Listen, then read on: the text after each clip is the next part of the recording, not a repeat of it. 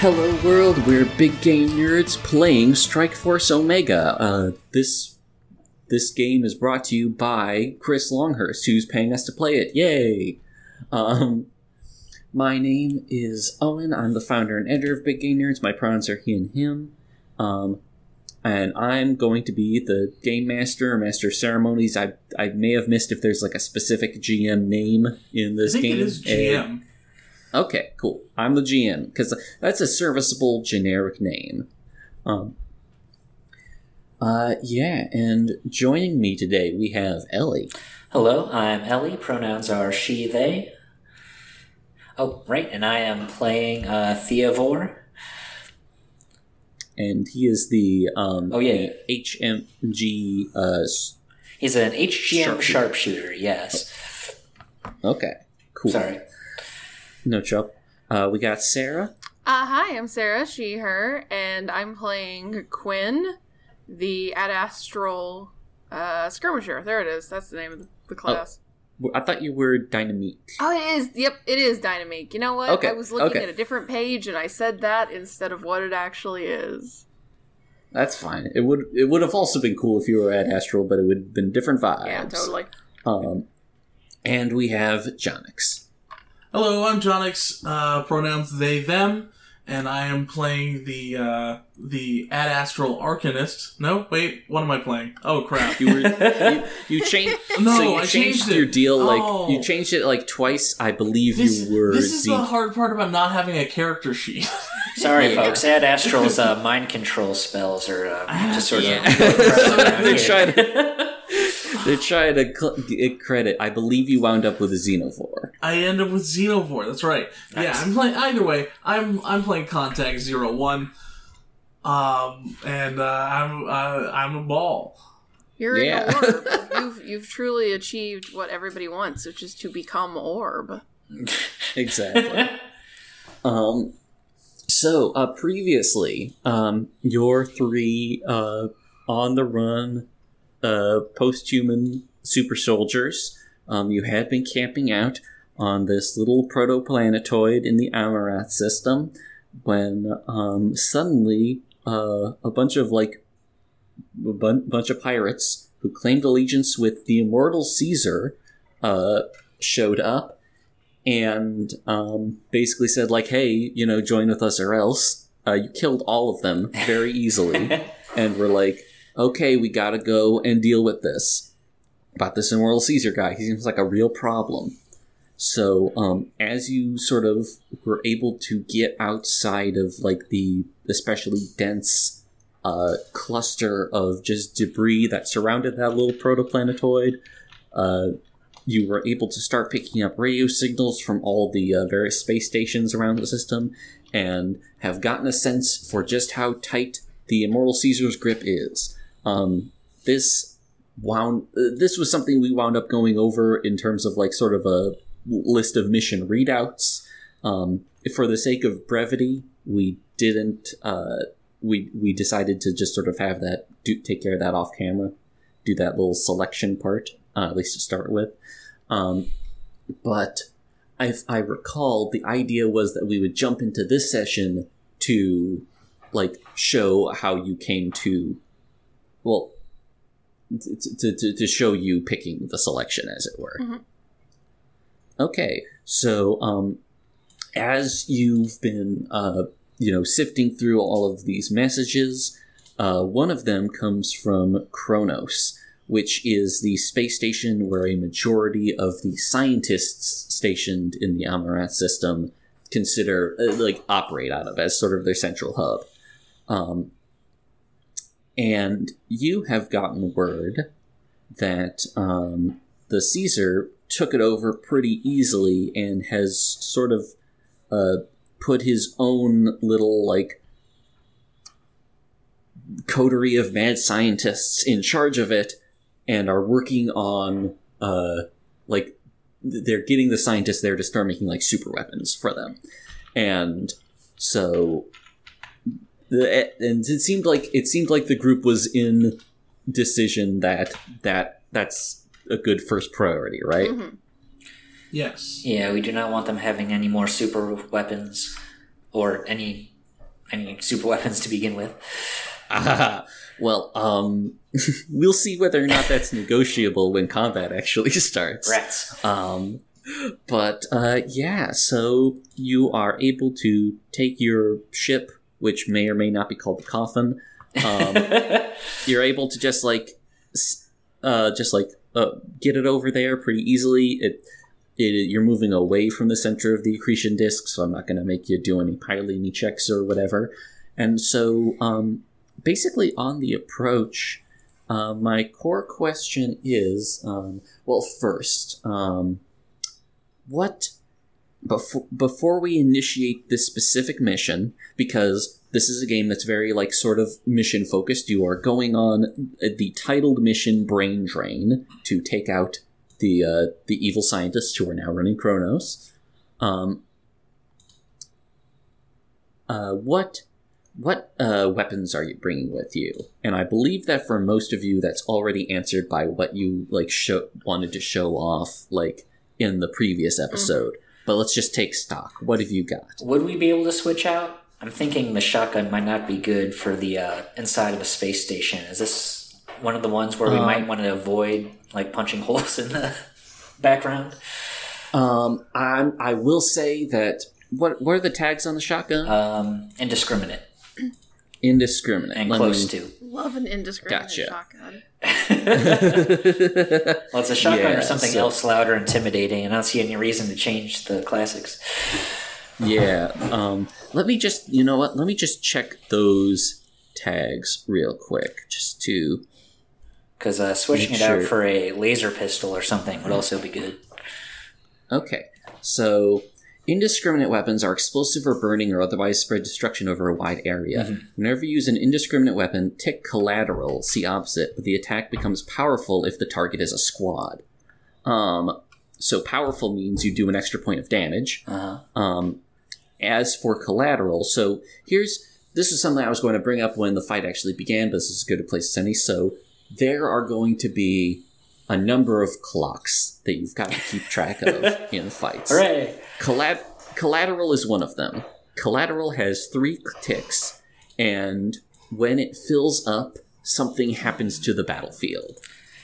It does not mean the station depressurizes and everyone dies, necessarily. I know, not necessarily, but I was thinking about the environment. It says that it's behind the paneled walls is sort of a mess of jury-rigged solution holding the station together. Right. Yeah, that was in the write-up. So I'm going to say right now that, mechanically, it's not going to be a bigger threat than usual, but, if you think that within, the narrative presented, going with something with a little more finesse makes more sense, then by all means. Well, all right.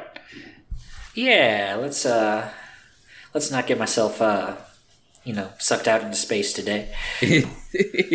All right, but you are keeping the mirror. Oh yeah, I'll keep the mirror. I love the mirror. Okay, nice. Yeah, it is a cool weapon. Thinking of this as an FPS, I love the mental image of you were saying your eyes do things when you cast the hexes, right? Yeah. I like the mental image that the animation for it would be you literally get a close-up of your eye and it dilates or whatever as you fire it. Oh yeah. Cool. Yeah. I don't know, I was just trying to think of how a mirror would work in an FPS. I think about the the voodoo doll in Blood, where you just sort of point it and people start taking damage. Yeah. All right. And then for contact, you've got your power weapon, right? Yeah, the hand-to-hand weapon that seethes with astral power. In this case, a sort of a monofilament whip sword that cool. that becomes rigid in Batman Begins. When he's testing out the cape thing. It's like that. Oh yeah. Cool. And also it's got lightning coming off of it and stuff. It's a close 3 arcane melee weapon. Nice. All right. And while we're going over things, melee, it's kind of it's somewhat intuitive. Melee weapons cannot attack at ranges other than close, no matter what range manipulating shenanigans are employed. Okay. To just to state, I'm sure this will come up again in combat, but while you're like selecting things, so your weapons are going to have like, it'll have like the different range options. As I understand it, you cannot. If something says range far, that doesn't mean you can attack like close through far. It means you can attack far. Oh, and it may have different. Range. Yeah, and it may have different values for different ranges to reflect that too. The main thing about arcane is specifically weapons use the power of astral sorcery in their attacks, which notably lets them hurt creatures from other planes more easily. So it's more likely, to show up in like specific enemy stat blocks, basically, not an inherent thing. But gotcha. I was wondering about that because one of my powers also grants people arcane, all ally attacks gain arcane, and so I was wondering, I wonder what arcane actually does, and so that makes sense. Okay, cool. Okay. And then, for Quinn, are you holding onto the crowbar as your primary weapon, or are you switching to a more real deal, like, sci-fi melee thing? I think we're switching to a real deal sci-fi weapon. I love the idea of a chain axe. I think that's very cool. Oh, yeah. Definitely. Axes are cool. I've seen some good chain axes in my time. Hold on. Let me. Oh yeah, because this is like a 40K game based off of. It's a little bit, but actually the first thing. Damn, it's not actually in the painting. I was thinking about the Blackbeard from Lancer, but its portrait doesn't actually have a chain axe. It's just got a normal axe for some reason. Rip. Yeah. But yeah, chain axe. So actually, I assume. Now that I think about it, there is if I can find it real quick, there is a weapon, the new warrior weapon in Final Fantasy XIV. Okay. Is like the most... Final Fantasy chain axe. Yeah, pretty wild. It rules. Here's kind of a picture of it. Okay, so you'll be able to see it in the background of this shot, because it's kind of impossible to miss. It's in Shop Talk. Okay. Oh my god. Yo, the circle one? It's the circle. That's fucking wild. I love it. It's so fucking sick. It is, for those who cannot see this, it is like there's like a pole, and then on the end you've got like, the motorized part. It's kind of hard to describe. It's like it's got like a motor, and then there's like a ring that like passes through it, and the ring has blades on the outside. It's like a chakra or a... Yeah, it's like if like or like a frisbee that you can decapitate someone with. The engine also spits, the engine also spits flames. Oh, excellent! And it's like because I want that in Devil May Cry 5. Yeah, it rules. Right, because I've seen saw axes that are like circular saws where like the motor is in the middle, but here the motor is like on the outside. Yeah, and then like the motor is like spinning the ring through it. It rules. Yeah, it whips. It's like one of the coolest weapons I've ever seen. Okay, yeah, that is a cool ass thing for Quinn to like be taking out of like a locker or something. Yeah. Okay. Nice. Okay. So while you're gearing up, a good question here is, as you approach Kronos, you don't. You're not facing any like space resistance. Fighters aren't coming out to intercept you. So, are you going to go in loud or quiet? Do you just like? Is the plan to just dock and like go out guns blazing or whatever, or try and pass yourself off as like a civilian shuttle, like come with supplies or like other scientists, or what? My instinct is to go in loud, but that's because I'm me. And we probably shouldn't always listen to Sarah's instincts when it comes to TTRPGs. Sorry, I just realized so I said at the start that like, this is at least in our like in the Patreon thing, I said that like, oh, this is explicitly very video gamey, and so the first choice I'm giving you is, do you want to go in guns blazing or take the stealthy approach? It's an immersive sim. How many man-sized vents are there on this? Yeah, we could pass ourselves off as like super science weirdos or like guinea pigs. I don't think. But yeah, Theovore is mostly interested in blasting. So Yeah, we're not very subtle as far as people go. No, one of us is an orb. Yeah. yeah, I'm realizing there's no voice of reason orb. here. Yeah, this will be fun then. Okay. Like, if this was a video game that Jonix was playing, he would definitely be like, I'm going to sneak around until I get caught, and then I'll start shooting. Correct. But since this is a group game, I think it's best to go in guns blazing. Okay, cool. So, and I guess so. That the thing is, are you just going to dock normally at the docks and then like blast the first person who like cares about that, or are you gonna like?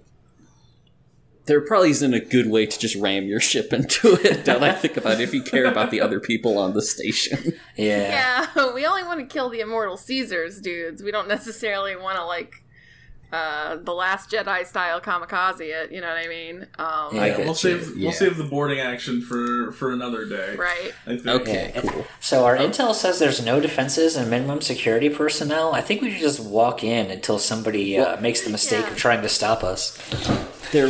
There was no defenses or personnel for when the Caesar showed up. That's true.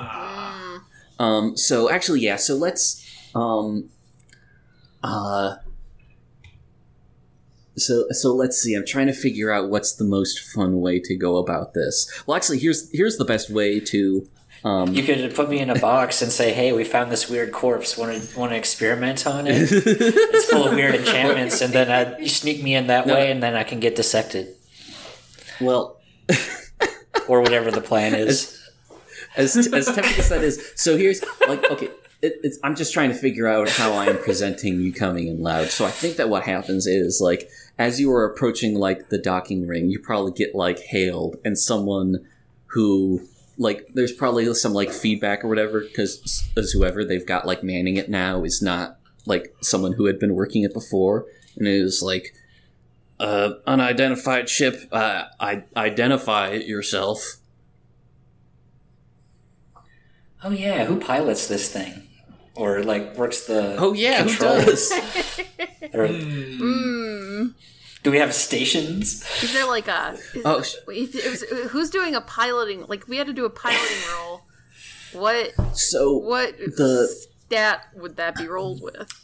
I think it would depend, honestly. The stats are kind of potentially open to interpretation. Sure. I do on the map. There are multiple seats up front. You might just have like multiple little cockpits or whatever that you're manning up there. Oh, we have our not own cockpits, station. being no chairs in the cockpit. Yeah, I do love the idea of of contact just like slotting into like a little divot in the control panel. Head into like a little spot. Yeah. Yeah, and then you to control the ship, you actually roll contact with arcade games. Like like those mice, like from computers back in the day. Yeah, or like the bowling arcade games where you have to like roll the ball like super fast. Yeah. Oh, awesome. So while one of you is rolling contact around, the other has to answer that question. So and keep in mind. Again, it does not appear that they have any particular means to stop you from docking right now. Oh, they have not put patrols out or whatever. And it's possible that these guys are not prepared for, like, the storm that's coming. Yeah. So. Yeah. In that case, I think Quinn's the one who gets on who takes control of the comm and is like,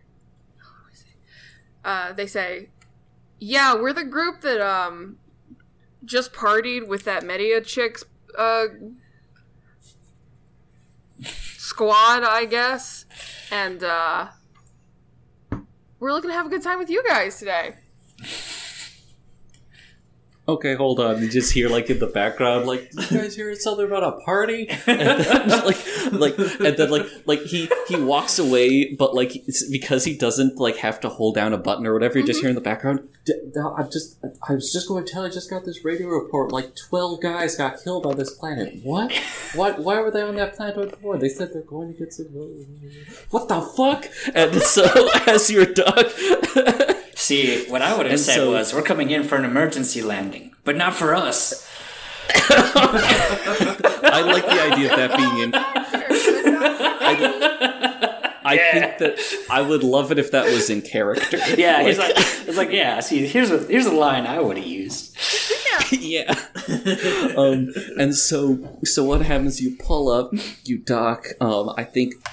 It specifically says that a lot of, like, the tech on Kronos is, like, fancy, so I like to imagine that, there's... Ooh, here's the thing, like, you come up to, like, a certain, like, distance from it, and then it's just, like, please, like, there's an automated thing for, like, you know, like, establish a bearing at beep, beep, beep, and then, like, these grav tethers, like, come out to, like, hold you in place, and one of those, like one of those things like from airports, you know, that go between the port and the plane, the connecting bridge thing that like kind of seals up. One of those like extends and like shrinks onto your your airlock, and it opens up and you will walk through, and when you emerge, you are in sort of the main sort of docking processing area. And so I want to establish like right away. Oh, you know what? I didn't even give like an external view of Kronos. So Kronos, you can see it on the map that I've got you on right now. It is a somewhat conventional sort of just space station shape. You've got this elongated, you know, shape with various sort of like modules and things, and there's like two separate rings on different ends, and it's presumably like spinning and like, you know, generating gravity through force in that way. But it's really big. I was thinking about the sort of fights that would be going on here and the sort of like assets that both you and the enemies are bringing to bear, and it's not the sort of fight that like could conceivably go down on like a very cramped space station, you know? Like, I want to have room for things. And then I started thinking about Vanquish. Oh, yeah. Oh, okay. It's always a good sentence. So, like, I've not, like, touched that or even looked at that game in ages, but that is a game where, like, individual, like, sections of a space station, like, have as much, like, open air as if, like, you were in a city and you just put a roof at the top of the tallest building or something like that, you know? Right. So it's not quite that, but you are on a space station that can accommodate that sort of thing. And so it's this big sort of open area that does have like a bunch... There's a bunch of like, you know, crates and stuff, you know, they're just tethered around. There's probably some walls. Like... Exactly. There's some like big old like loading mechs or whatever that are currently stationary, and like presently pouring out of like every like room, every like door leading into this big area is goons. The guys that you fought before, I described them as being kind of like military, but like junta military. They aren't the most uniform. These guys are even less uniform than that. Mm-hmm. In fact, you know what? Let's move the map over. Oh yeah. All right. Oh, okay. Okay. So we are now entering. Yeah. I love this Pokeball battle map. Oh, good icons too. Mm-hmm. So you are entering the battle map, which, for those who cannot see, is sort of a circle that has been subdivided into 9 sort of subsections. This is a very abstract representation of the space you're about to enter. Mm-hmm. It is... Yeah, you are coming out in deployment B. Everyone else, there are... Okay. here I have 6 guys. Each individual model... Okay, wait. Each individual guy model you see represents a squad of 12 dudes. Hey, nice. Okay. Yeah. So you've got... So we have scores of guys, like just Exactly. 60, Yeah. 70 of them. Yeah. Yeah. So you just got a bunch of dudes all pouring out at you. And this was something I checked with Chris about in advance. This is a game where you have... To go back to Into the Breach, you've sort of got perfect information, as it were. So I'm just going to give you the stat block for every guy you're facing, because for the first fight, I'm keeping it simple. There's only one enemy type to begin with. Okay. And I'm just going to put this in the shop talk. These guys are labeled as human conscripts. These are effectively guys who have not been in the Caesar's army for very long. These are various other, like, pirates and outlaws whose gang got absorbed into his army, so everyone else had at least been, like, color coordinated. These guys are just dressed up like whatever, but they've got, like, a green armband or something like that to identify themselves. Just, like, some of them... you know what, to go back to some of the 40k, like, reference points... If the guys you fought before were sort of adjacent to the Imperial Guard, these guys could have been like a grab bag of Necromunda models. Gotcha. Just various sci-fi gangsters.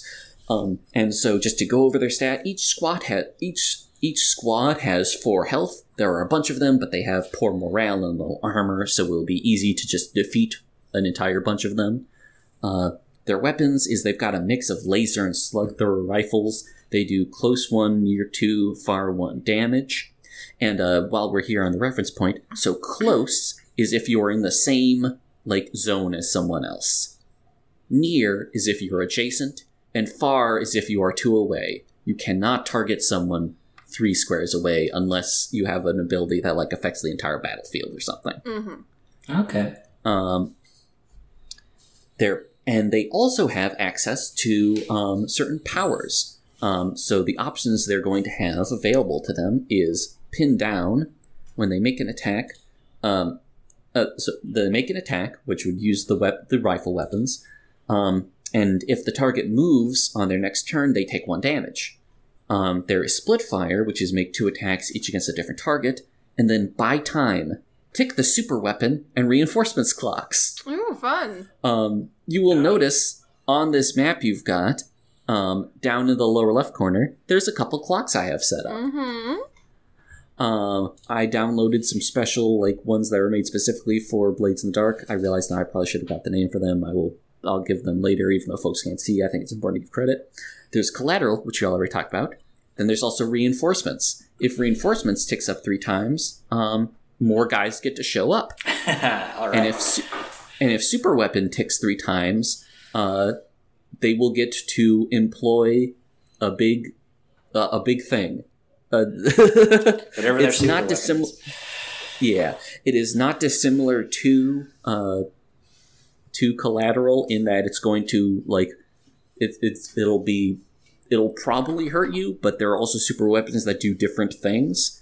Each different faction has a different selection of super weapons. I'm not going to, like, read them all off here, especially because I'm not sure which one I will use when the time comes. But I will say that it's not just going to instantly kill you all or kill a bunch of civilians or whatever, necessarily. It's just, it is a consequence still. Right. So... Yeah, there's more I could explain about the tactical side of things, but I think the best way to start is just by kicking off this combat, then. Yeah. So, there's a very simple approach to how this goes, which, again, I realize, kind of similar to Into the Breach. When combat starts, you basically choose what order you go in, and all of you get to go before any of the bad guys go. And when the bad guys go, just to give you, like, make you forewarned about what the options are, they can only do one thing for each activation, and I can only activate a number of enemies equal to the currently active number of strikers. So the entire all 6 of these guys will not be able to move against you at once. Okay. So we have an equal number of activations. Right. Okay, cool. And so when you take your turn, you get to move, and you get to take an action. You know what? Let me just go to the page so I can read it off directly. Okay, yes. During their turn, a striker can make up to 1 move and up to 1 action. The move can be used... Okay, so the move, as one would expect, will move you from one zone to the other. Pretty simple. You can also use your movement to redeploy. I realize now that there's a lot of rules front-loading that I'm doing right now. But it's explaining the game. This is how the game works. Mm-hmm. So when you redeploy, here's a fun thing. So the map is so abstracted that most of the time, if you want to do something like take cover or get higher ground, you can do that in any zone you want to. It's not a matter of like physically moving your token around. It's a matter of saying, my guy is taking cover. And so so you will be considered to then have access to that little bonus wherever you move, unless something happens to disrupt it. Okay, yeah, so the available position tags are elevated, when you find high ground with a lot of good firing solutions. An elevated unit can adjust the range by 1 when working out how much damage their weapon does. So that's a reason why melee is specifically locked to close. You don't get to, like, you don't get to, like, punch someone from further away when you're up high. Okay. For all the purposes, the range remains what it is. Units in cover have put something between them and range attacks. A unit in cover takes -1 harm from near and far range attacks. So, when you get hit, you'll get hit for less. Concealed units are using the terrain to hide their location. They cannot make far range attacks. You cannot make far range attacks against a concealed unit. You know what? I just realized I'm just going to copy and paste all of this for convenience. Okay. Just to make sure that you've got easy access to it. Entrenched units are taking advantage of rough terrain, barricades, or the features of the battlefield that make approaching them difficult. When a unit enters an area where 1 or more other units are entrenched, every entrenched unit deals 1 harm to the moving unit. So, setting up for attacks. When you've gone to ground, all moves you make are protected moves. Oh yeah, sorry. Normally when you move out of a space that you are close with someone with, they can deal damage to you. But if it's a protected move, they can't. So yeah, basically you can choose to give yourself these various defensive tags instead of moving from one zone to another. And I'm going to say that unlike when we played Icon that time, I have worked out a system of which, like, Roll20 little status markers will correlate to which one. Okay. Oh, okay, cool. Cool. And So we won't have to arbitrate that. so we can just give ourselves these tags if we succeed this roll. Yeah. Okay, that's cool. Sort of like a fate, reminds me. Yeah. So normally you don't actually have to roll at all. Oh, okay. Thanks for catching that. So, it says on the redeploy thing, if you roll with control, you can find double terrain, Oh, okay. which would nice. give you 2 tags. But you can find just 1 tag at any time for free. Okay, that's cool. Well, not for free. That helps You gotta clear spend things action. up. Also, I've got Yeah. control's my highest stat. That's interesting. Nice. Yeah, Okay. so you'll be able to, like, slip around a bunch. And then, so you can move, and you can also take an action. Attacking is an action, and a lot of your specific, like, playbook powers are also actions. If an ability you have does not specifically say that it's free or that it uses a move, then it uses an action. Okay. So, yeah. So you can do... Okay. Yeah. So each time you have your turn, you can do a move and you can do an action. When the bad guys take their turn, each one of them can make a move or an action. Okay. So you've got a little bit of an advantage in that respect too. Okay. So I think that lays just out to- all... Oh, yes. Just to clarify on the powers thing, so if I have a power that says, let's just say 1 grit, move, is that an action plus a move, or is that means just it's a move? just a move. Okay, just wanted to make sure, because in the book it was written a little vaguely, so I just wanted to. Gotcha. Yeah. Okay, cool. Yeah, sorry to interrupt. It's okay. So right now you are all on opposite sides of the playing field, as it were. None of you can, at least with your conventional attacks, hit the bad guys from where you are now. So what order do y'all want to go in? This is a situation where obviously you can get in pretty deep into the weeds with like the tactics of orders of operation and all that. Though for the first one, we're playing things kind of simple. It's fine to just kind of rush in without coordinating. Here's the thing: is I've got a pretty hot opener here that I could do. That would drop because I've got the empty step ability, which allows me to exchange positions with a marked enemy, and I get to mark 2 enemies at the beginning of my turn. So essentially, I could just grab a group of guys and drop them right on your plate. Oh yeah, definitely. And then I'm in the shit in deployment A now with my cool lightning sword, where I can hit them immediately. That does sound pretty dope. So does that sound cool? Yeah, let's go for it. Yeah. Okay, so first you're going to mark 2 guys. Does it necessarily matter which squads you pick? It does not matter since I would be close to all of them anyways. Gotcha. Okay, so I'm just going to mark 2 of them with a little blue dot. Perfect. Because the blue dot will become very important because every turn I mark 2 enemies, and so so eventually they'll all be dead or marked. Which is also important for later.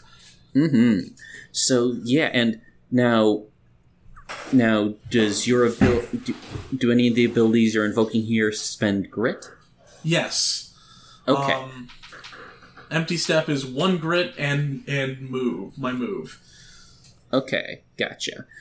So you will on each of your rolls you should have like a list of what your grit stat is, and simply put that represents a pool that you can spend. You are going to be regenerating grit as the fight goes on, but it's not necessarily the most reliable system. We'll see how it goes when this round ends. Right. But, so my grit is 6, so I'm down to 5, and I'll keep track of that.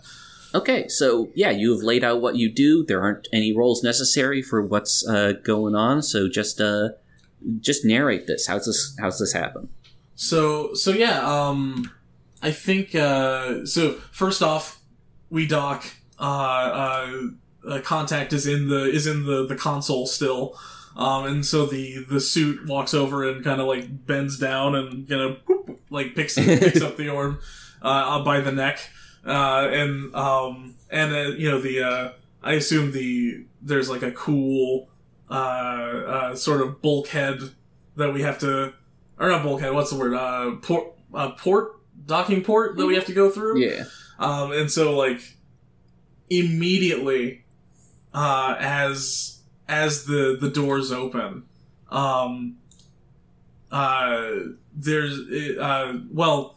to say that Contact turns dramatically is kind of silly because it's really the suit turns. Right. Contact is just an orb. And is always circular in that way. And so they sort of send out a little like arcane beam from their pointer finger and their index finger, and it like sort of I'm not sure exactly what this looks like. If you guys got cool ideas like for what the mark would look like, like. It affects a group of these guys, right? It affects 12 guys out of the 72 that we're dealing with here. So it's like a big selection. Maybe maybe they start glowing slightly or something. I was honestly thinking about like the FPS language we've got right now. If they do just have like a weird little aura around their models, that would seem pretty fitting. Yeah, so I think that's or like a bright blue-white just sort of mark somewhere on them, like on their helmets or like chest or something. Mm-hmm. That's Yeah. cool. Mm-hmm.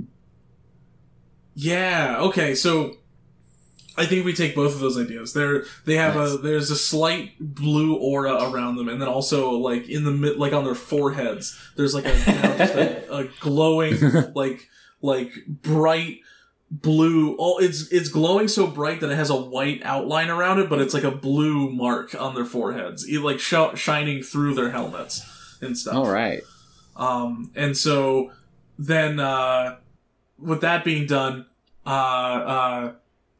Contact's suit snaps its fingers, and lightning strikes from nowhere, and all of a sudden, 6 guys are standing right outside the docking port, and Contact is now standing in the midst of everyone else. Yeah. And I assume your next action. I'd like to point out also that their mark. The guys that I teleported, their mark is consumed, so they are no longer marked in that way. Okay, good and to so, know. With my action, I'm gonna fucking carve into some fools. Okay, Is what I'm gonna do. The only point of distinction here is: are you attacking the other squad you have marked, or one of the ones you have not? Let's see. I think I will attack This is setting up for a larger tactical move later, so I think I will attack one of the ones that I have not.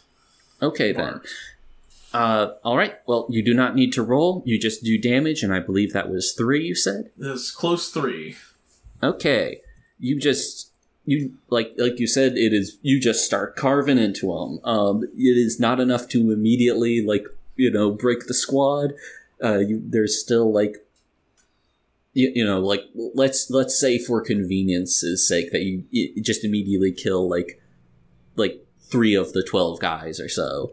Sure. And the others are not happy about that, but they are, holding their ground for now, at least. And yeah, so that is your turn. And so who wants to go next?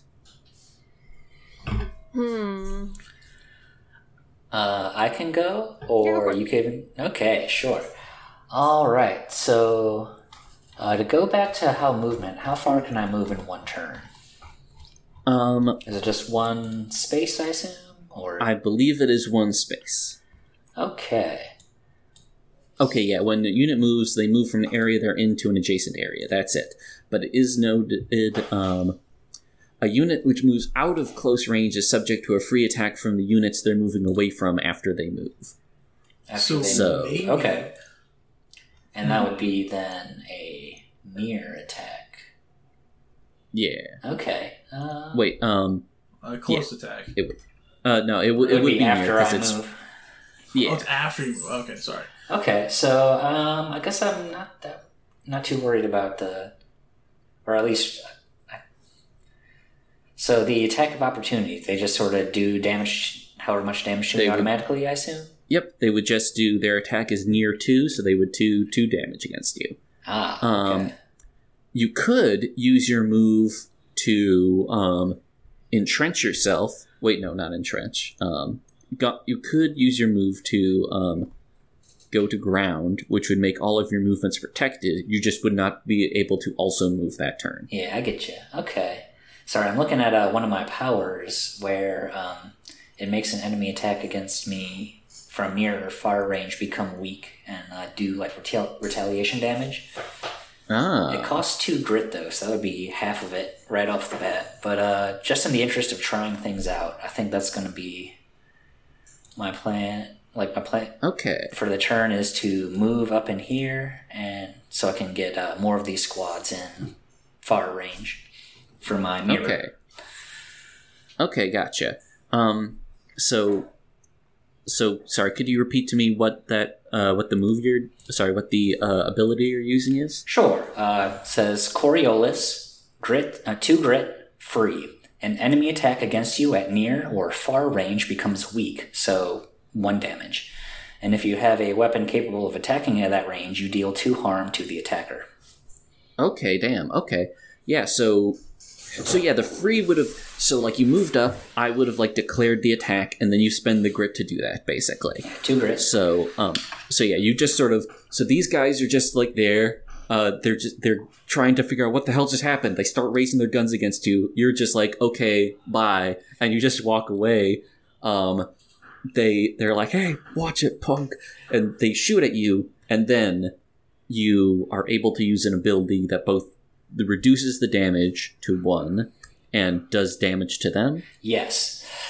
Okay. Which cool. I think is probably his, like, I figure they're probably, like, shooting him in the back while he's walking away, and he's got, like, that sort of exaggerated anime blood splatter. Like his blood pressure is just crazy, like... Oh my god! He's just tanking it because he's a ghoul and he doesn't care. But gotcha. But I figure like the blood starts lashing out on its own in midair. Like there's like snakes and bats and shit made out of his blood that's attacking people. Sick.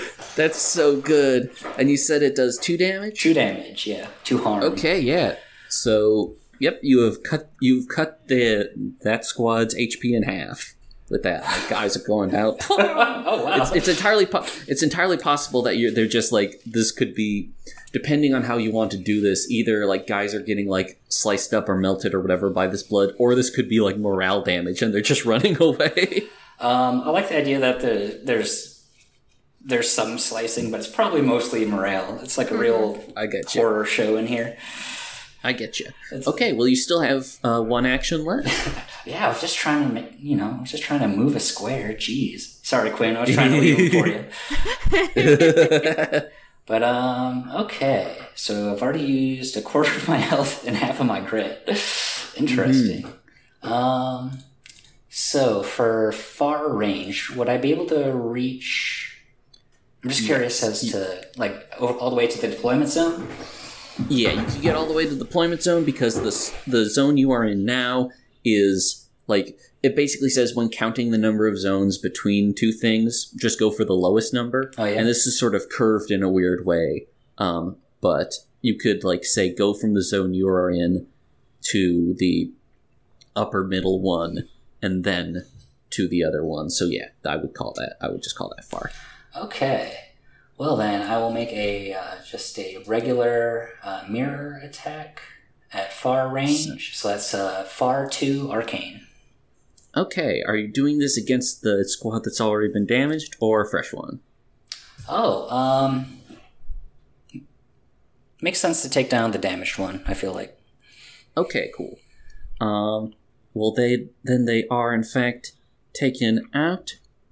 And, that I assume is based on what we've established before is mostly comes down to like more lethal takedowns. You pull out your thing and start like hexing people, like you mentioned, like blood boiling is an imagery that happens. Mm-hmm. But there are definitely like a couple of left who like see this happening to their squad mates and are smart enough to just like bail before you have to finish them off. Oh, good. Like they have very disproportionate numbers relative to their HP, so like you probably only you might not even like have to actually kill like half of them before the rest just bail. That makes sense. Yeah, in terms of individual squads, that is you still have 4 other squads over there in that deployment area. Okay. And now last, Quinn. You are the last one left back in the deployment zone, which I guess is just sort of the ramp immediately outside of your ship. Mm-hmm. And there is there is a substantially demoralized squad of guys right next to you. That's true. Okay, although I do have a question. So I've got these guys next to me, and then the other squad of guys, are they within far range or... Yeah, the ones, the everyone else is presently beyond far range. Okay. Far range is 2 zones away from you. Those are 3 by any particular metric. Then, for now, what I'm going to do is... I actually know what I'm going to do. I'm going to move up to here, so that's gonna be my move. Are you willing to get attacked as a result? Oh yeah, that's right. I have to get attacked for that, don't I? In that case, let's change things up a little bit. Yeah. You could say attack and then move if you wanted to. So, what's a redeploy, by the way? Sorry, just to... Oh, redeploy is getting the position tags. Okay. And you, like, do it instead of moving normally. Okay. For now, I am just going to attack the group that is now standing next to me. Yeah. I'm just going to attack the group next to me with my extremely cool chain axe. Okay, cool. Well, there's no roll or whatever. They've got 2 hit points, and that thing does, like, 3 hit points, yes. Right? Okay, yeah, so you immediately just, like, bisect, like, 3 of them at once, and the rest go running. Yeah, that's correct. Okay. But that monster. And Okay, then Sarah, what is your freehand weapon, by the way? That's a backup pistol. Oh, it's a backup pistol. Okay, I just wanted to make sure because if it was a second melee weapon, you would actually have a thing that could kill a full squad in one hit. Oh yeah, that's right. Oh, that's fun. But also, if we can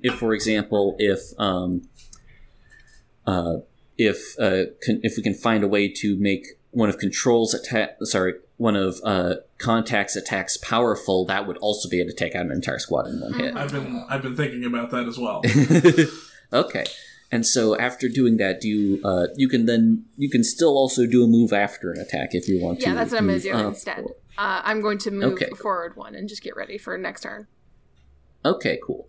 So yeah, now we currently have the deployment zone, which has 4 guys in it, and also I keep on saying control for some reason. Maybe I'm thinking about that video game, but also contact.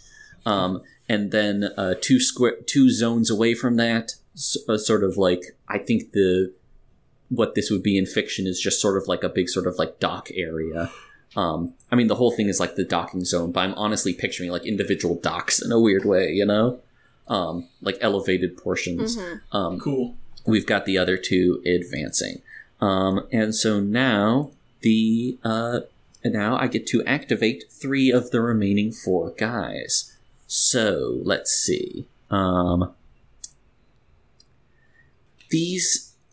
They're immediately turning.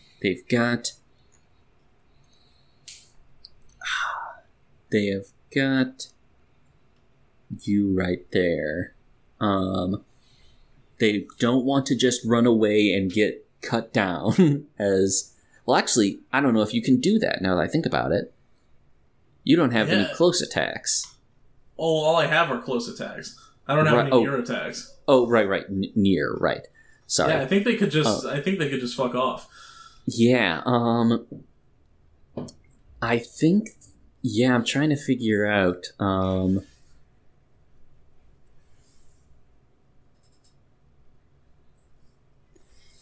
and they are all far distance away from the others.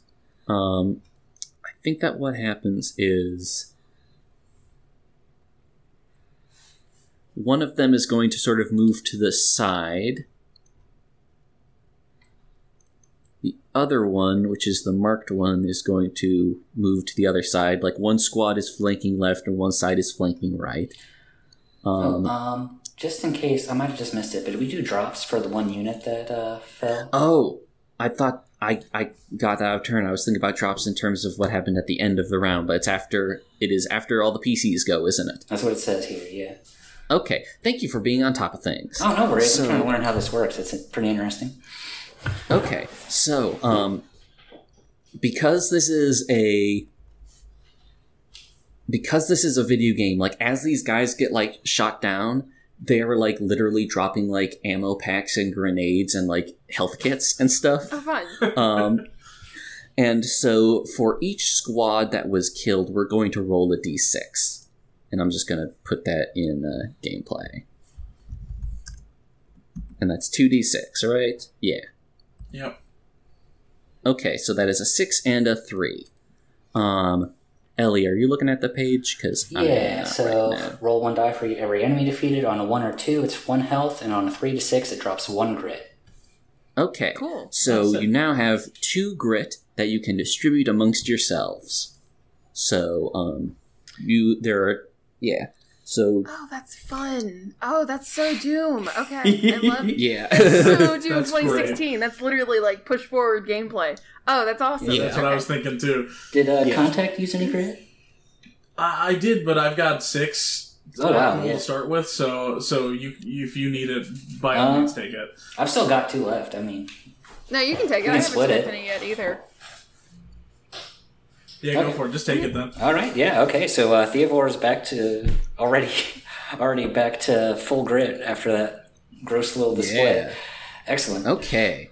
Excellent. Okay, yeah, so that happens. Then those guys start moving, and then one squad is going to stay in the original deployment area, and they're going to use the ability Pin Down. They saw like how bad Quinn fucked those guys up, and so they attack them. It's at range far, so it's only going to do damage 1. And then if you move again next turn, you will automatically take another point of damage. So yeah, you are. So like they are shooting at you. You're getting shot. It's not like, you're kind of getting grazed at this distance, but they're also just continuing to shoot at you. So like if you proceed, you're going to take more bullets and laser fire and stuff. Okay. All right. That is the end of the first turn. The end of the first round. So at the start of the next one, you guys all get to go in whatever order you please. So, Let's see. Well, I know what my next move is, but I don't necessarily have to go first. Yeah, if we take This out the person doing the covering fire, does that cancel it? you know what? I'm not certain. Let me just. Sorry, let me take a look. Also, That's- by it's- saying if I move, then it's like I'm using a move attack, right? Like I'm actually using my move ability. Yeah. Okay. Like, there's a. Yeah. So there's a diff. Yeah, but. Oh yeah, it just says hold if the on. target moves on their next turn, they take 1 damage. I don't see any other Yeah. qualifiers. Makes sense. Yeah. Okay. So if you redeploy, that would not count. For example. Okay, then I know what I want to do because I don't think this counts as a move. Okay. I have something called Hunt, which allows me to teleport to anything at far range. Oh shit. Oh yeah. Teleports are automatically protected moves, so that checks out. Yeah. If it's wrong, Chris can let us know. Right. So yeah. So okay. So does that?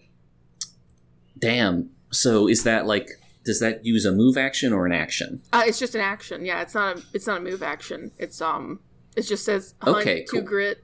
Choose an enemy at far range and teleport into their area, then do them 2 harm. Damn. Okay. Who are you doing that against, and what does this look like? Do you literally teleport, or is it a matter of like you running really fast, or I can imagine like you just like jump, doing like a super jump or something? Yeah, that's you what know? I'm thinking too, is that like it's not an actual teleport because Quinn doesn't do any of the arcane stuff like the other 2. Right. I think they literally just kind of like are being pinned down and kind of look around for a moment, like they're just taking everything in, and then plant a heel and kick off, and they're just gone. Just move so fast, like it's that Dragon Ball Z shit where they're moving too fast to Yeah. be seen. Hi. Exactly. And then just like literally appear in front of the whole squad with chainsword in hand. Okay. And you just zoop, you do 2 harm to them automatically. Excellent. And you still have a move left if you want to then, moving out of that space would allow them to attack you, or you could redeploy if you wanted to get some like positioning. Yeah. So gone to ground would prevent you from being hit if you moved out. I guess unit and cover, right? Like you could take cover after doing after doing damage because it takes negative. I guess that means I'm taking damage, though, right? Well, okay, so units in cover, I've put them only solid between them and range attacks. A unit in cover takes -1 harm from near and far range attacks. So if someone was, say, attacking you with, like, if these guys were using their near 2 attack against you, it would only do 1. And if they were using their far 1 against you, it would do 0. Okay. Then yeah, let's do Gone to Ground. I actually like that idea a lot. Because it's like everything becomes protected, right? Okay, yeah, Gone to Ground is... Well, so what I just described was cover. Mm-hmm. Gone to Ground is when you make your moves, it's protected so you don't automatically get attacked. Yeah. Oh, okay. So, Gone to Ground is you're using a tight, cramped, difficult to navigate terrain. How do you see that happening? Are you, like, are you, like, weaving between, like, crates and stuff? Yeah. Or, like... I think that, like, cool. Quinn is doing the thing where they do basically kind of, like, they just burst in and do a big attack, and then are just kind of, like, shock and awing, where they attack hard and then just kind of dart in between, you know, like, crates and ships and stuff like that to, you know, avoid the enemy. Gotcha. And for future reference, I've still got to find it on the thing. I have noted down that for Gone to Ground, I'm using this little boot symbol. Oh, nice. I also found a way to give myself a health bar in Roll20. Which yeah, I noticed. Mm-hmm. Oh, yeah, right. I should do that, too. Because it makes keeping track of health and grid way easier. Okay. All right. So for green is health in that, and yeah, perfect. Okay, so for the other two, how are you going about this? Yeah. So, my next move here is first off, I'm going to mark the two that I'm with. Oh, yeah, makes sense. Gonna give them the little blue dot. And then I'm going to use Malediction, which is 1 grit and my move. Target 1 marked enemy and consume their mark. All arcane attacks against them are powerful until the start of their next turn. Oh, hell yeah. And so I'm just going to, and then I'm going to attack that one. Okay. So what this looks like is Contact sort of extends their hand that doesn't have the cool sword in it and sort of like siphons the arcane essence like off of their aura, and then but like the mark stays, like the little circle on their forehead stay. Oh, yeah. But like the aura is gone, and then now it's like it's just like a crackling lightning ball in their hands. And they sort of are in their hand, and they sort of spread it out over their sword, and then do the Iajutsu, right? Like they essentially just like do a draw slash motion and just cut through all of the guys all at once. Nice. Yeah. Okay. Nice. Okay, so that's a squad taken out in 1 move. Well, technically a move and an action, but. So that is 1 grit down. So that's 4 now. All right. And so wait. The ability you just used was the power you just used was free, right? Outside the power used was my move. Oh, okay. It was move. Okay, sorry, I got mixed up. Yeah. Okay then.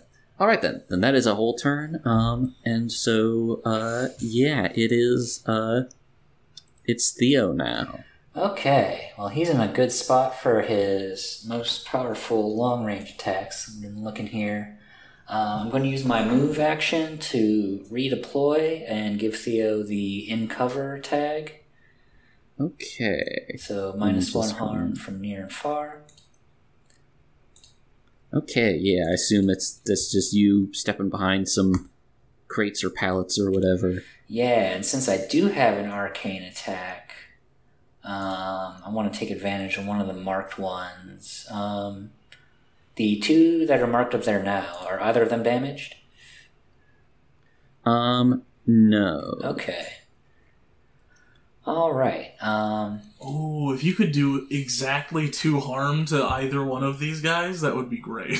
well, you are in luck. That is the strength of my far weapon here. Although it is arcane, I think I'll get it to 3. Is 3 good too, or does it have to be exactly 2? Oh no, 3 is fine as well. I've got an AOE that I can do next turn on everyone who's marked. Oh, that's tight. Okay, so all right, I'm not going to bother disrupt. Oh wait, that'd be the next turn after I go. So actually, yeah, I'm going to go ahead and spend 1 grit for. Oh wait, I'm going to wait until I attack and then spend 1 grit. Sorry, I'm reading how the power works. Okay. Disrupt. But yeah, the one on the right of the map where none of us are in their zone. I'm gonna pick them for the far 2 arcane attack.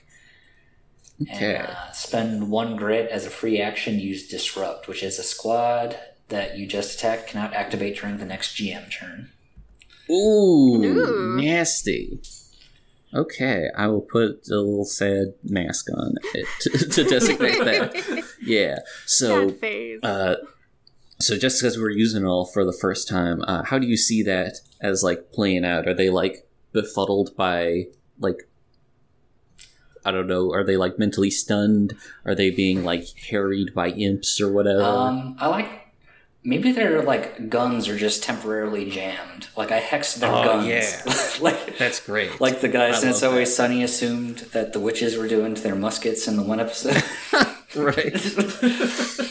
I cursed their guns, so they're either jamming or just like not working, just temporarily. Excellent. That is good. Okay, that is a whole turn. Only, let's see. Yeah, only 1 squad was actually taken out. And so I'm just going to roll 1d6. That is a 5, so there's an extra grit that comes back. If you don't mind, I'd like to pick that up. Yeah, go for it. All right. Ding! This is nice. Okay. Yeah.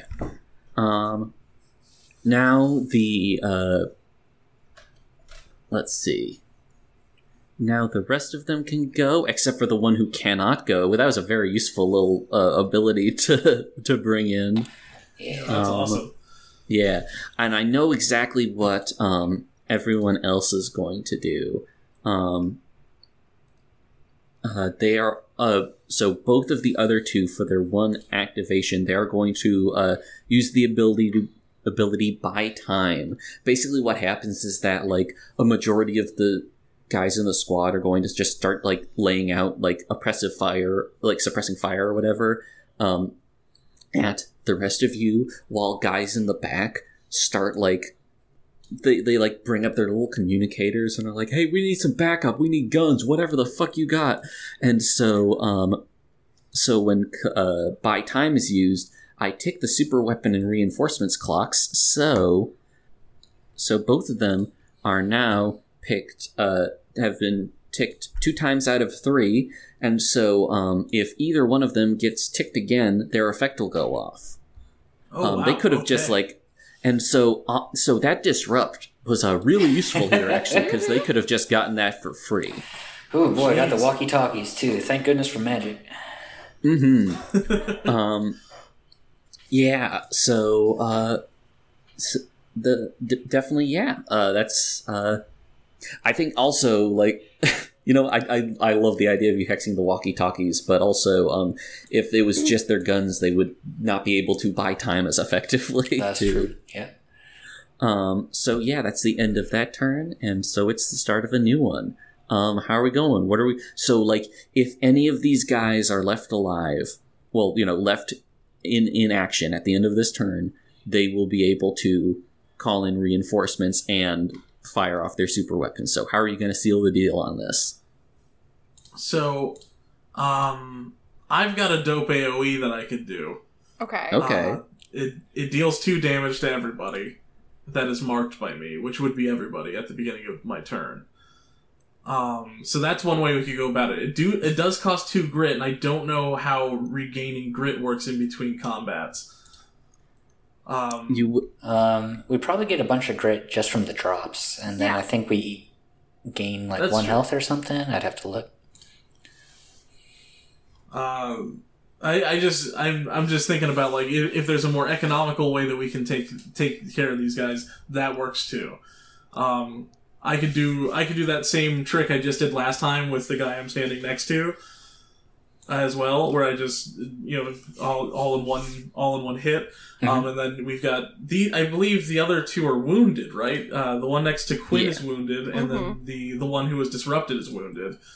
Right. So we could also just each take out one guy. Yeah. So however you guys want to do it, I'm cool either way. I can take out my guy because I don't even think he's marked by you either.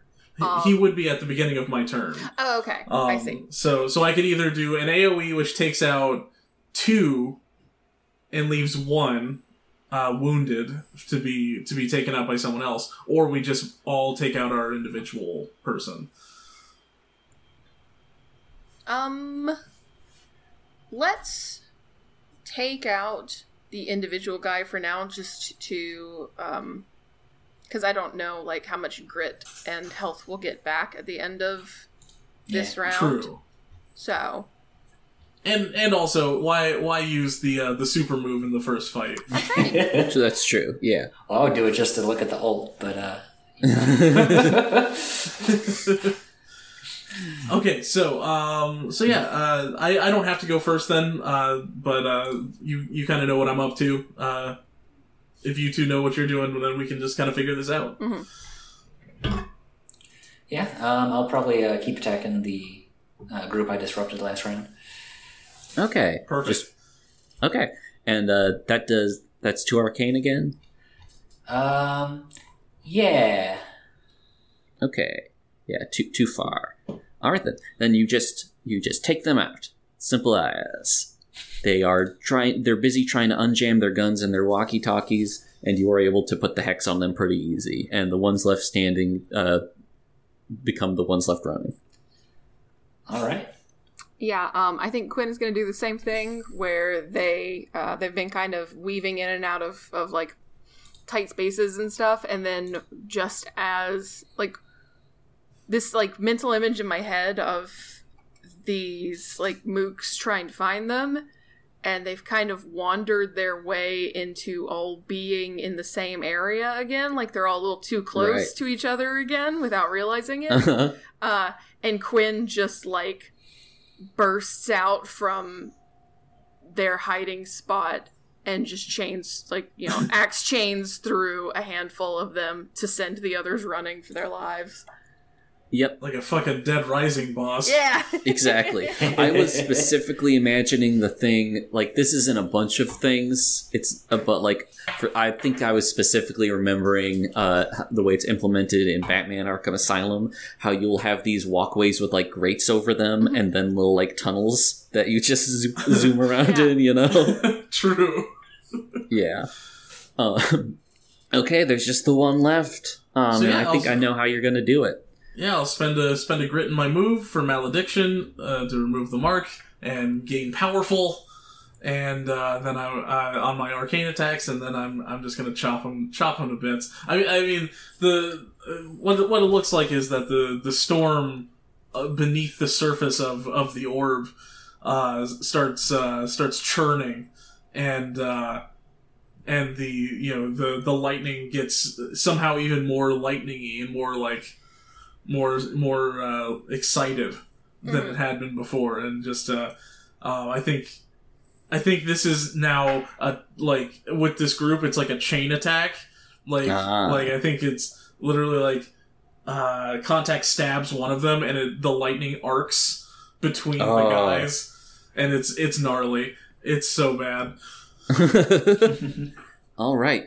Well, you have cleared out this encounter. Let me just formally read out what happens then. The fight ends when either all the strikers or all the enemies are defeated. If all the strikers are defeated, then the mission ends in failure and you move back to downtime. Luckily, that didn't happen. If all the enemies are defeated, the GM rolls one last set of drops. And if any of you were like downed right now, health could be allocated to them from those drops. And also, you will all regain 1 health and 1 grit. Oh, cool. So let's just see how the drops play out. And that is 3d6. Okay, that is a 3, a 2, and a 2. Okay, so 1 point of grit and then 2 points of health on top of so that's the central pool, and then you all get the +1 to both of them. So with +1 health and grit, I'm actually good. So y'all can split those up. I just need. I'm already full back up on health, so I just need some grit recovered because I'm down 3 out of 5. Oh, take it. Okay, cool. I'm 5 out of 6, so I'm good. Okay, cool. Okay, cool. Excellent. Picking up these orbs. So, delete. Exactly, yeah. And I will reset the clocks. I think one little detail also about Contact's horror show is that like a piece of like viscera lands on the orb and it just like like vaporizes. Oh, no. Yeah, awesome. It's like a bug zapper actually. It's like zzz, and then it like it flies off as like a little like fried nugget of guy. Oh my god. This is a horrible Okay. sentence. So let's see. So with that all taken care of, I assume you proceed to like move through the big old bay door that the guys came through, Yep. you know, because like where else are you gonna go? I think, yeah, I imagine you just like kind of casually like strolling through, like as you are sort of preceded by like a little wave of dudes just scrambling. And so let's see. So I think that you exit out into what is sort of the main body of at least this section of Kronos. And I think that, like, it's sort of extending the Vanquish imagery, where it's a lot more open space than you would expect, but also it's so open that it makes the shape of the station very apparent in a weird kind of way. Like you are, like, you're presently, like there's sort of a central, like, extended long hub of the station itself.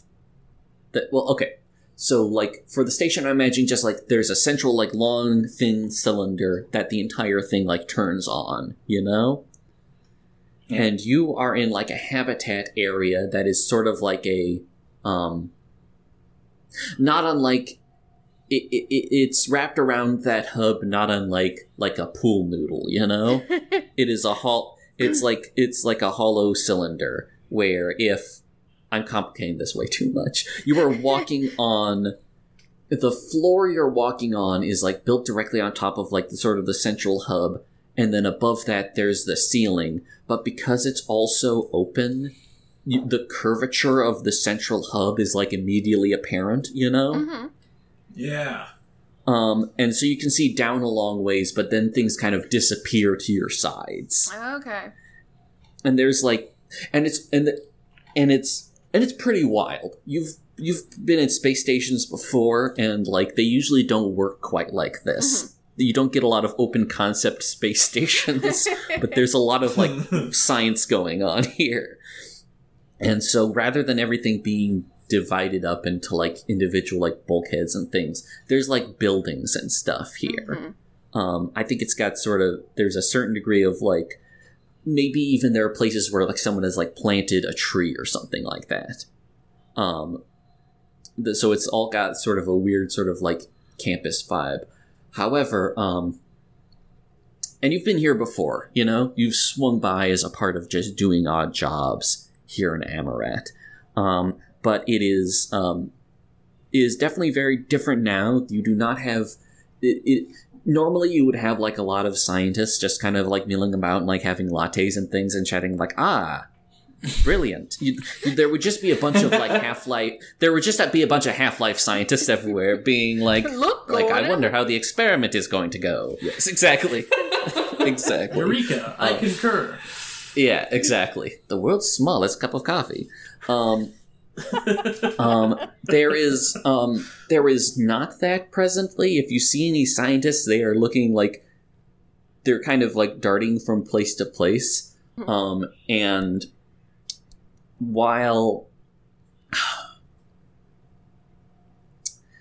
and there's like a bunch of like signs that have been put up. They've shifted immediately into like just dystopia takeover stuff. Mm-hmm. Just like like someone has just like written in like sloppily in paint, just like "get back to work" on one wall. Yeah. And then I think there's probably somewhere where before there was like a big old hologram that was constantly displaying like a 3D readout of the Amarat system and just like showing like how things were progressing or whatever. Someone has reprogrammed that, and there is now you get your first vision of the immortal Caesar because there is like a static 3D image of him that's sort of rotating. Ooh. And so he's this guy. He is in, you can clearly see that he is like in power armor. Like, like Spartan power armor, you know? Mm-hmm. He's got like a Master Chief thing going on, but he also has got like a cape that he has on over the armor. So like that's the kind of vibe he's going on. But he's got the helmet off and you can see his face. And I knew from the start I wanted to do just like a face cast thing, you know? I was like, who's an actor I can get to play this guy? And I waffled between a bunch of different things until I decided on the perfect one. It's Dave Bautista. Yes. Oh, shit. Yeah. You're right. Absolutely. And it is specifically like, this is not like pro wrestler Batista. This is like modern day Dave Bautista. Mm-hmm. He's not wearing little glasses, but you get the sense that like when he is like in it, like because this is for like the propaganda hologram or whatever. Mm-hmm. But you do get but like I will give you this for free. When he is just in his little study or whatever, and he does have to read like reports or whatever, he does put on some little glasses. I love Dave Bautista's little glasses in Blade Runner. It's so good.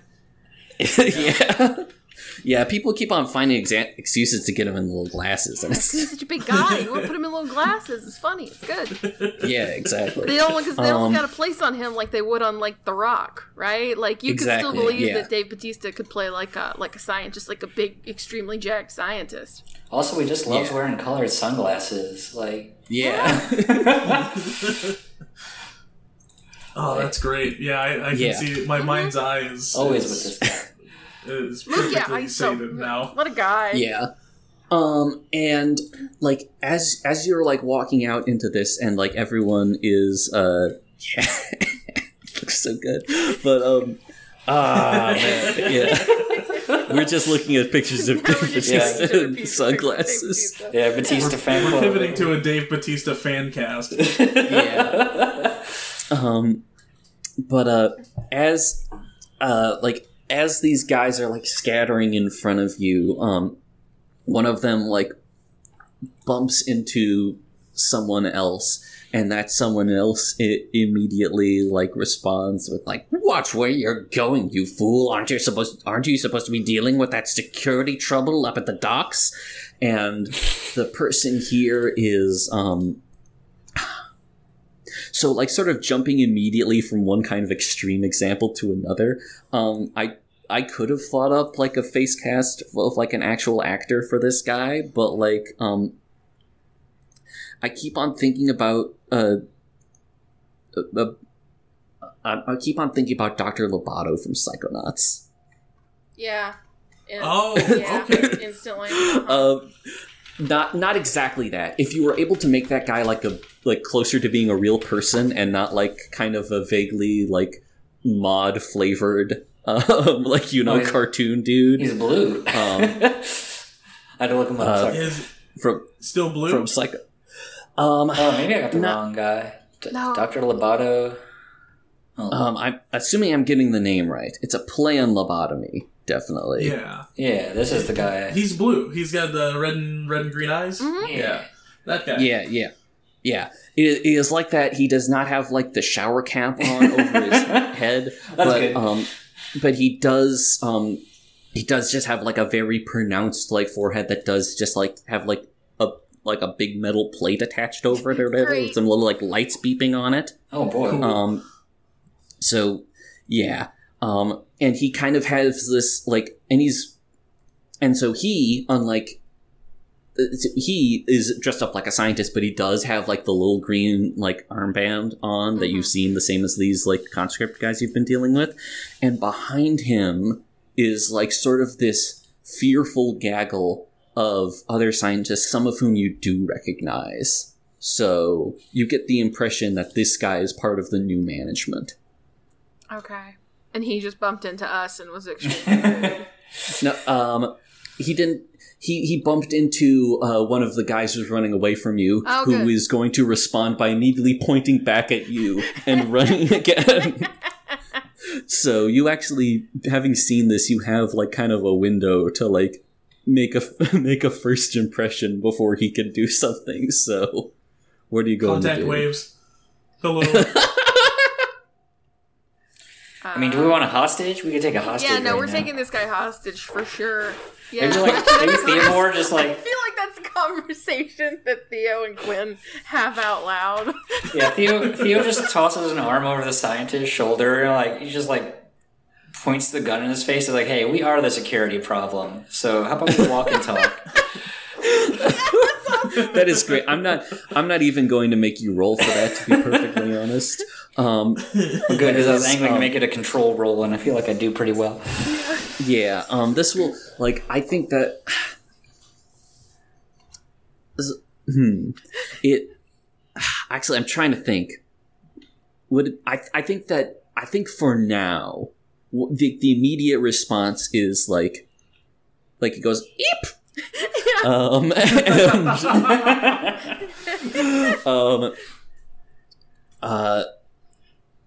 And like just immediately like clams up, puts his like hands in front of himself.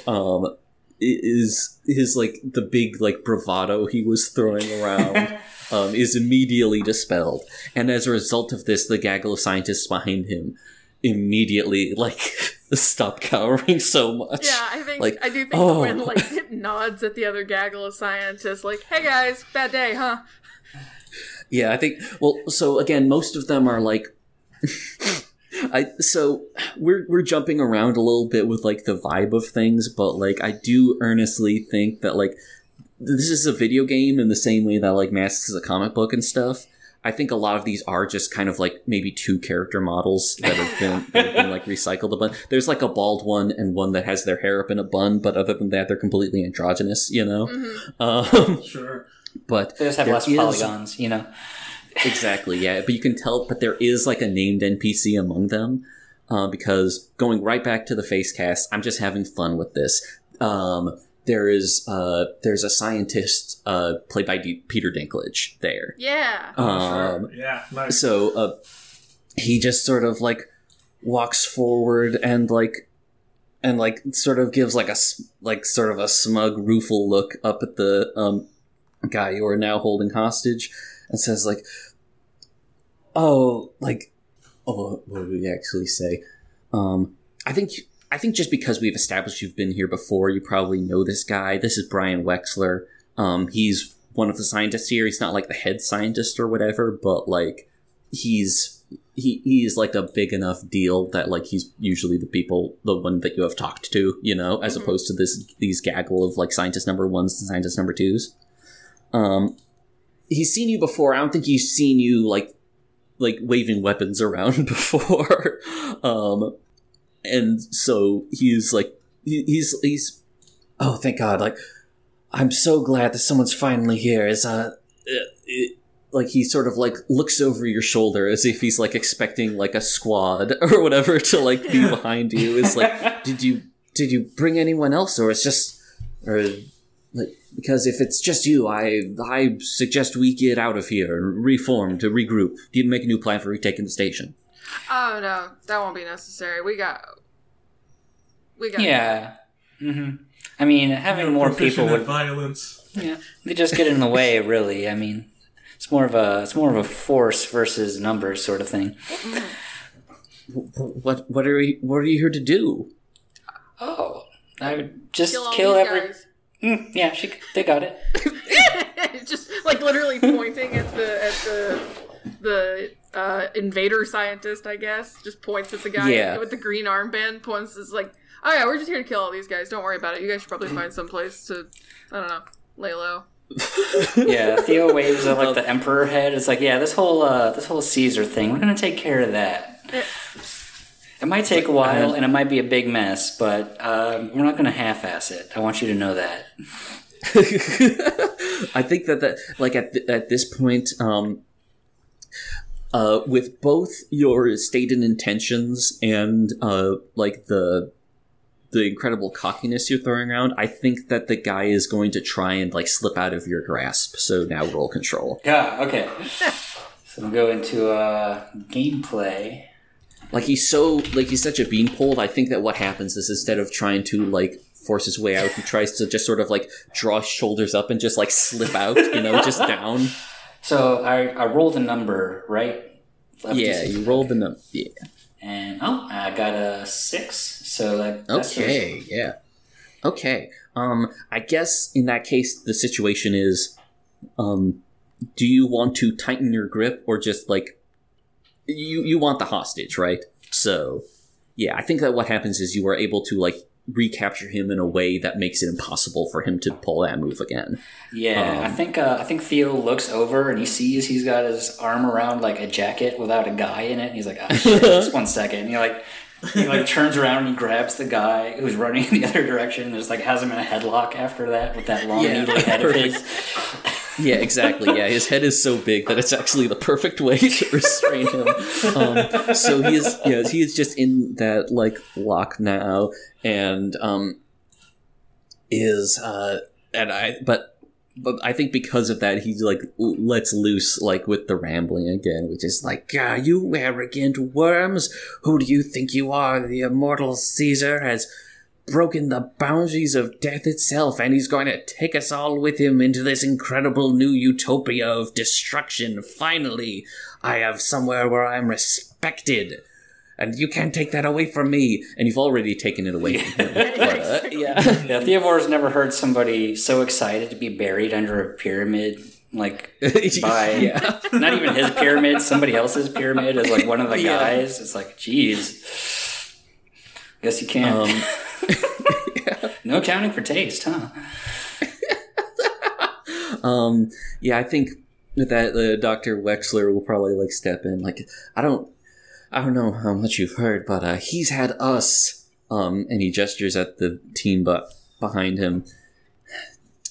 God, he's had us working on just the most horrible things for the last 2 days. The man's trying to build the better mousetrap, but a mousetrap that you shoot out of a gun at people. And that's I started that as just a metaphor, but now that I think about it, some of the devices we've been working on are pretty close to that. It's completely outside of the sort of science we were hoping to do here, and he really does not take "I'm an astrophysicist" for an answer. Well, you should have your place back here in a little bit. I do wish you could show me around, though. Well, I might be able to help you out a little bit with that. You see, that might not be as easy as you think, because the security forces you just dispersed aren't the only security forces here, and unfortunately, he's not the only mad scientist. They've got a whole team in, but they're stationed further up the tube, and he just sort of points. And I think there's kind of a cool effect where like, the further you go up, like down the ring, down the tube, from sort of the entry point, the buildings sort of become larger and more complex, They become more sort of like weird science-y looking. Oh, that's cool. Yeah, it's like they've got one who I believe has some kind of connection or history with the actual the Imperial Corpos, and there's one who like he sort of like shudders, like, I really don't think you could call him a scientist, more of a sorcerer, really. And the further on you go, the more serious the defenses are going to be. They've got us to hand over most of the codes to the system's defenses, and I think like as he like says that, some like big klaxons start going up, and you start seeing like further down the line just like laser grids start activating and all that, like force fields are starting to jump up, like so. Yes, it's going to be rough going, I'm afraid. Well. Sounds great. Yeah. Oh yeah, no, ref going is that's just kind of par for the course for us. It'll be fine. We would like any access cards that you may or may not have on your person to make getting around this place a little easier. Well, they were all confiscated by the new management. So he gestures, and I think I actually love the idea. Like as he has been struggling, a little lanyard has like slipped out of the guy in the headlock. Actually, you know what? I should like give up the name he's probably been shouting. This is Professor Redrum. Redrum for real? Yeah. Hooray. And a little lanyard is slipped out, and so now he has like a little like blue key card that is sort of dangling from around his neck. So I do like the mental image that as you're progressing, like you are just kind of like while you've got him in the headlock, you will occasionally just be like shoving him up against like doors and stuff. Yeah. So I think that is your like that's not going to get you past everything, but it should help. And as a result, Redrum just kind of like snarls and be like, I refuse to be an accomplice in this upturning of scientific progress. And I think that is as good a place as any to close out this episode, because we're getting a little long in the tooth here. But yeah, that is the mission has been kicked off. One down and 2 big cheeses to go.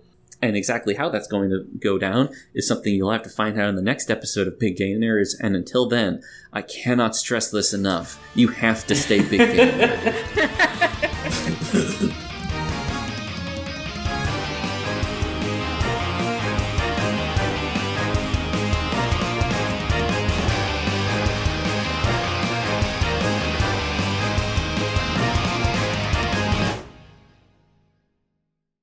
Big Gay Nerds is made possible by our Patreon supporters. We would like to give special thanks to Calvin Cox, Connor, Evelyn Nadia DuPont, Frank L., Giraffe Scarves, Hell Bloodhands, Jack Toops, Jarnope, Joel, John the Book Hoarder, Lori Dean, Lucas Bell, MC Verdandi, Nyan Hellcat, Ollie, Patrick Moore, Ryan Asopa, Udon Bullets, Thor Holmquist, and Trash Hime.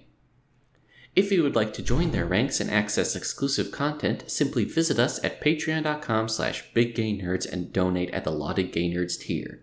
If you'd like to support us for free, spread the word about us on social media. We are at Big Gay Nerds Cast on Twitter and just Big Gay Nerds on Tumblr and co-host. And if you'd like to hang out with us and other BGN listeners, join the BGN fan Discord server linked in all the aforementioned pages.